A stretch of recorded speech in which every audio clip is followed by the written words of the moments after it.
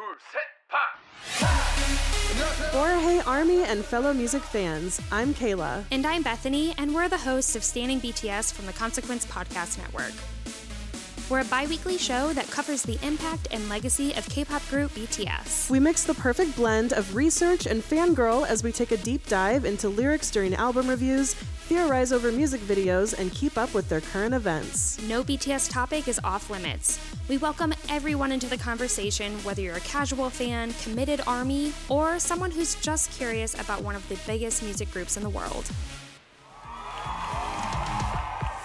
Come chat with us every other Thursday with a new episode wherever podcasts are found.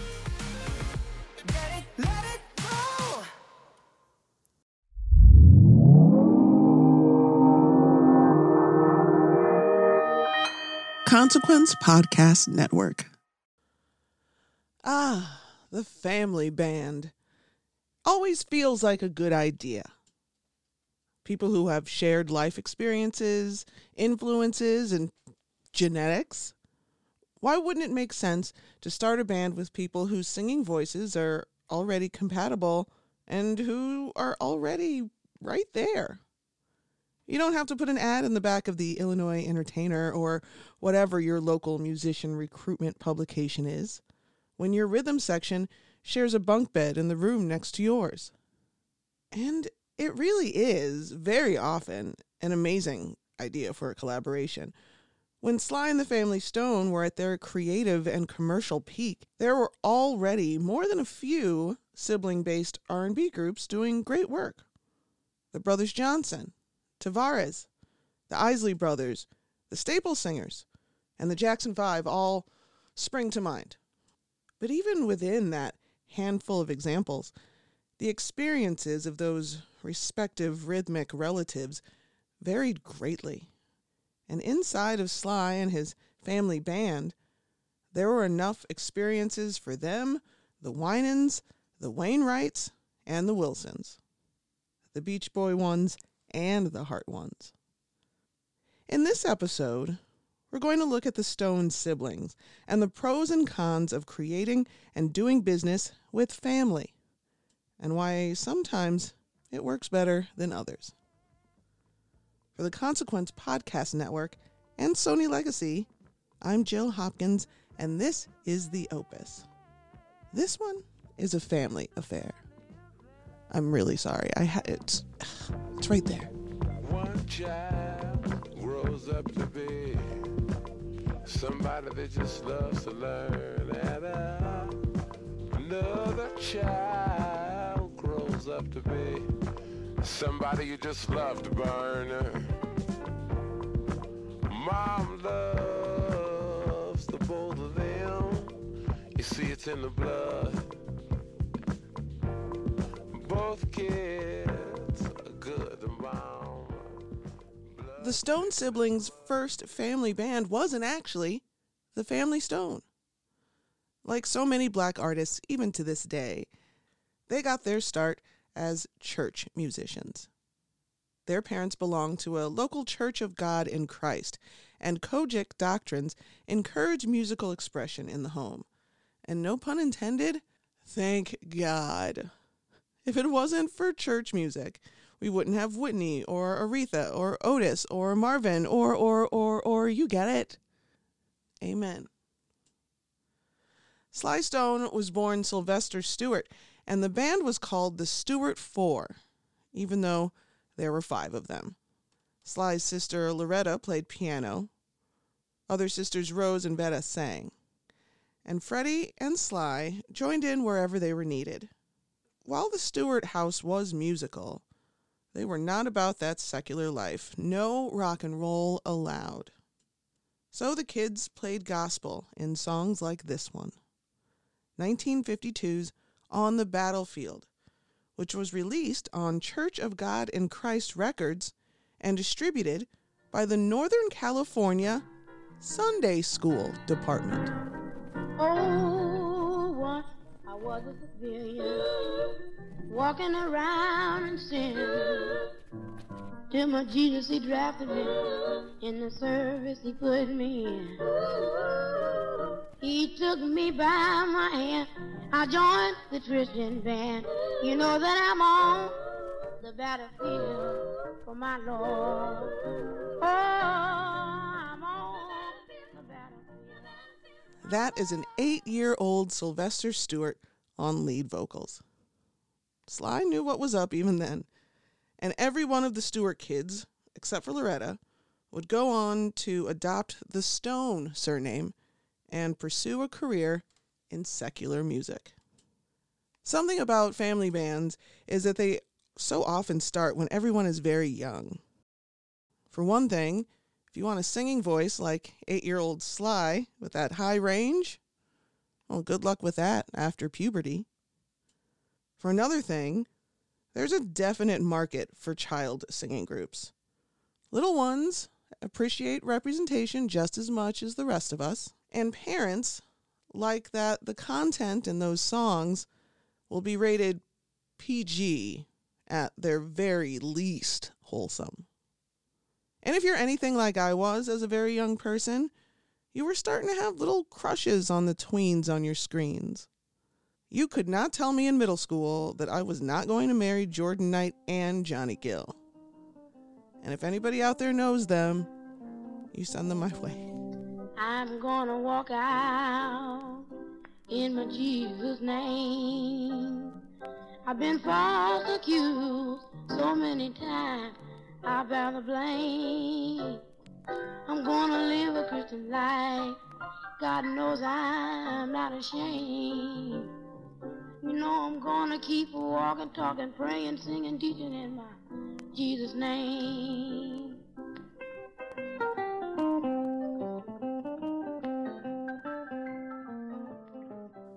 A 22-year-old Sly Stone formed Sly Stone and the Stoners in 1966, which featured his friend Cynthia Robinson on the trumpet.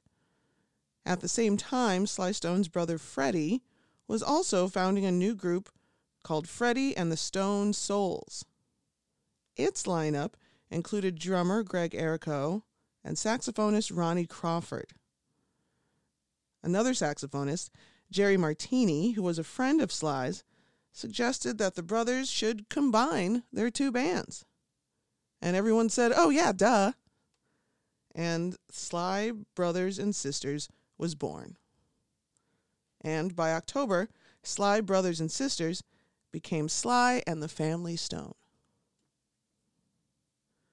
Soon, Sly's sister Vetta and her friends, Mary McCreary and Elva Mutton, who'd had their own gospel group, the Heavenly Tones, approached Sly Stone about joining his new group. Another round of "oh yeah, does" went around, and they became Little Sister, backing vocalists. And when Larry Graham joined the band in 1967, all the Stone tablets were in place. Now, you'd think that because the Stewart kids had all the experience of performing together, and that because every non-Stone had been vetted by the siblings, things would just continue to roll along merrily, right? It's easy to look at the poppy, happy sheen of a family band and assume that an equally smiley existence is present offstage as well. I mean, especially in a band like Sly and the Family Stone. Their performances were the epitome of exuberance. They pulled you into their hurricane of a party at every show.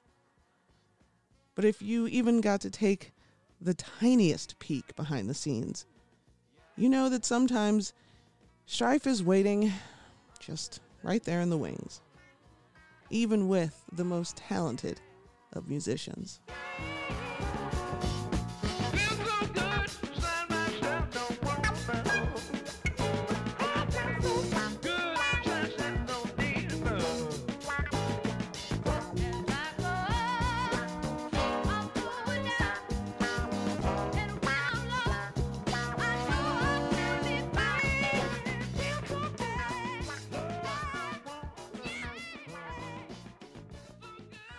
Problematic relationships can occur in any band. But sometimes it's the people who know you the best who know exactly how to manipulate you. And no one, even if related to one another, will react to the trappings of success in the same way. Joseph Patel, the producer of the Academy Award-nominated documentary Summer of Soul, had this to say about the different dynamic of the family band. I'm not a musician, but I know that when I'm in a tight space with even my closest friends and we are going through a rigorous creative process or a rigorous creative experience, it's really hard to maintain those boundaries. And all of it is being experienced for the first time. How do you navigate something like that? And he's in a band with two family members, people that he's played with for a long time. They're on the road constantly. He's in a romantic relationship with one of them. He's in a musical relationship with another strong personality in Larry Graham, who by all accounts is sick of Sly's shit. And, there's drugs involved. There's fame and stardom pulling one member away. That's a minefield to navigate. I think we have not been sympathetic to that through the years. But I think in 2022, more artists are speaking out about things like that. More people are being sympathetic. Even if you're rich and famous, you still have to navigate these emotional minefields. But man, can you imagine being in that band and No, I literally cannot. right? And touring 250 nights out of the year, sometimes playing multiple shows in the same night and trying to maintain those relationships, the familial relationships or those close friend relationships. That's impossible. For the family Stone, things were further complicated by the fact that while there were 3 members of the actual Stone family, there were 4 members of the band who were just there for the music, man. Bassist Larry Graham often butted heads with Sly and Freddie. And a lot of that was due to the rampant drug use just flowing through the band after they relocated from San Francisco to Los Angeles in 1969. In 1970, I don't know if you know this, but drugs were everywhere, especially in show business. But just to make sure that they were, it's said that Sly went so far as to carry around a violin case full of the illicit substance du jour everywhere he went. And he was missing a full third of the band's live shows. And even if they supported their brother, Freddie and Rose certainly did not support not getting paid. Now, see, arguing about money is probably going to happen within any band, especially when they're signed to a major label and have now this new responsibility of commercial viability in addition to having to be creative on demand. Steve Huey, critic for AllMusic.com and former editor for more than one Braxton family-based reality show, so he knows a thing or two about sibling drama, said this. Siblings, you know each other real well. You've known each other your whole lives. There's no surprises there. But if that's giving you some time to have all these sorts of tensions and rivalries and baggage built up, then once the stakes for all of that have been raised substantially to where you're a nationally popular touring band and everything feels way more important and potentially lucrative than it used to, these fault lines could just split and crack open. Adding to all of this is the burgeoning romantic relationship between Sly Stone and Cynthia Robinson. The two bandmates had known each other since high school, and they'd now begun to turn a platonic/creative thing into a we're literally going to have a child together in 1976 thing. By the time of There's a Riot Going On's release, the family Stone was eroding like the Grand Canyon. Greg Errico left the group in 1971 and was replaced with Andy Newmark. Larry Graham and the Stone brothers weren't speaking, and Graham was fired in early 1972 and replaced with Rusty Allen. All of Sly's missed gigs over the years had made it hard for talent buyers to book them. In 1970 alone, 26 of their 80 concerts were canceled, and even more started late. And we'll talk about a particular one of those shows in episode 4. Ken Roberts became the group's promoter and later their general manager when no other representatives would work with the band.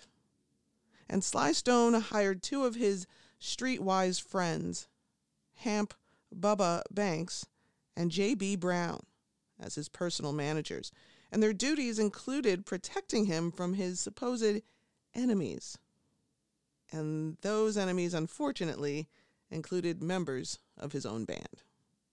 But to the outside world, anticipation for a new album was growing. Sly and the Family Stone's popularity was at an all-time high.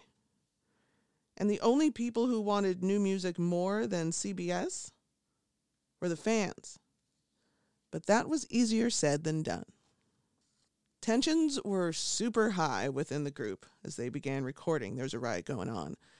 And Sly seemed to have his streetwise friends and the Black Panthers over to the studio more than his co-creators at times.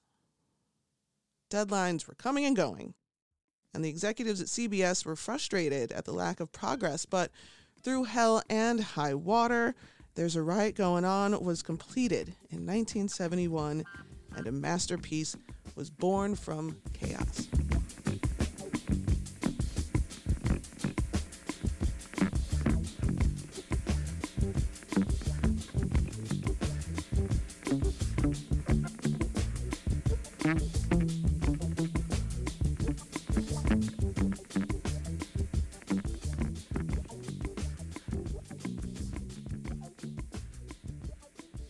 In January 1975, Roberts booked the band at Radio City Music Hall in New York City. I don't know if you know about that place, but it's kind of a big deal. It was going to be their great comeback, with Sly rising like a phoenix from the ashes of the band's fallout. But only 1/8 of the venue's tickets sold, and the Family Stone had to pool together their own money to return home to Los Angeles. After that Radio City show, they called it quits. 8 years together, and 8 million albums sold. Sly and the Family Stone was no more. After the band dissolved, and Sly went on to a solo career, Freddie Stone would join Larry Graham's group, Graham Central Station, which, by the way, one of my favorite band names of all time. And Freddie collaborated with Sly one last time in 1979 for Back on the Right Track. Freddie would retire from the music industry and eventually become the pastor of the Evangelist Temple Fellowship Center in Vallejo, California. Rose Stone was pulled out of the band by her husband and manager, the aforementioned Bubba Banks, and she began her own solo career, recording an album under the name Rose Banks in 1976. And in case you were wondering, the Stone name in music still lives on. Sly is still retired, but Rose's daughter, Lisa Stone, sang with her Aunt Vetta and original trumpet player, the late Cynthia Robinson, in a Sly and the Family Stone tribute band, alongside Cynthia's daughter with Sly, Fun Stone. In the next episode of The Opus, we're going to visit the titular event in 1971's There's a Riot Going On, a show that never was in the city that I'm sitting in right now. For the Consequence Podcast Network and Sony Legacy, I'm Jill Hopkins, and this has been The Opus. I'll see you next time.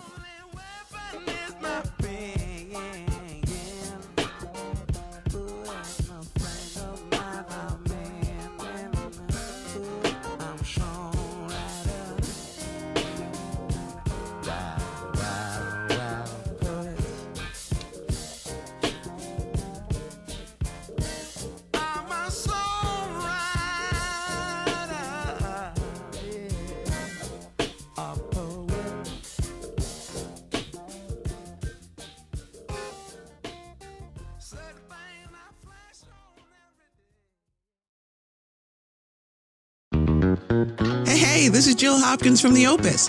After you've done checking out the latest episode of the show, be sure to check out some of the other awesome programs on Consequence Podcast Network, including The What Podcast, a weekly show by two Bonnaroo veterans exploring and highlighting the live music scene. Or Going There with Dr. Mike. It's an interview podcast series in which clinical psychologist and life coach Dr. Mike Friedman talks with musicians about the crossroads where music and mental health meet. So head to consequence.net to listen to these podcasts and many great others.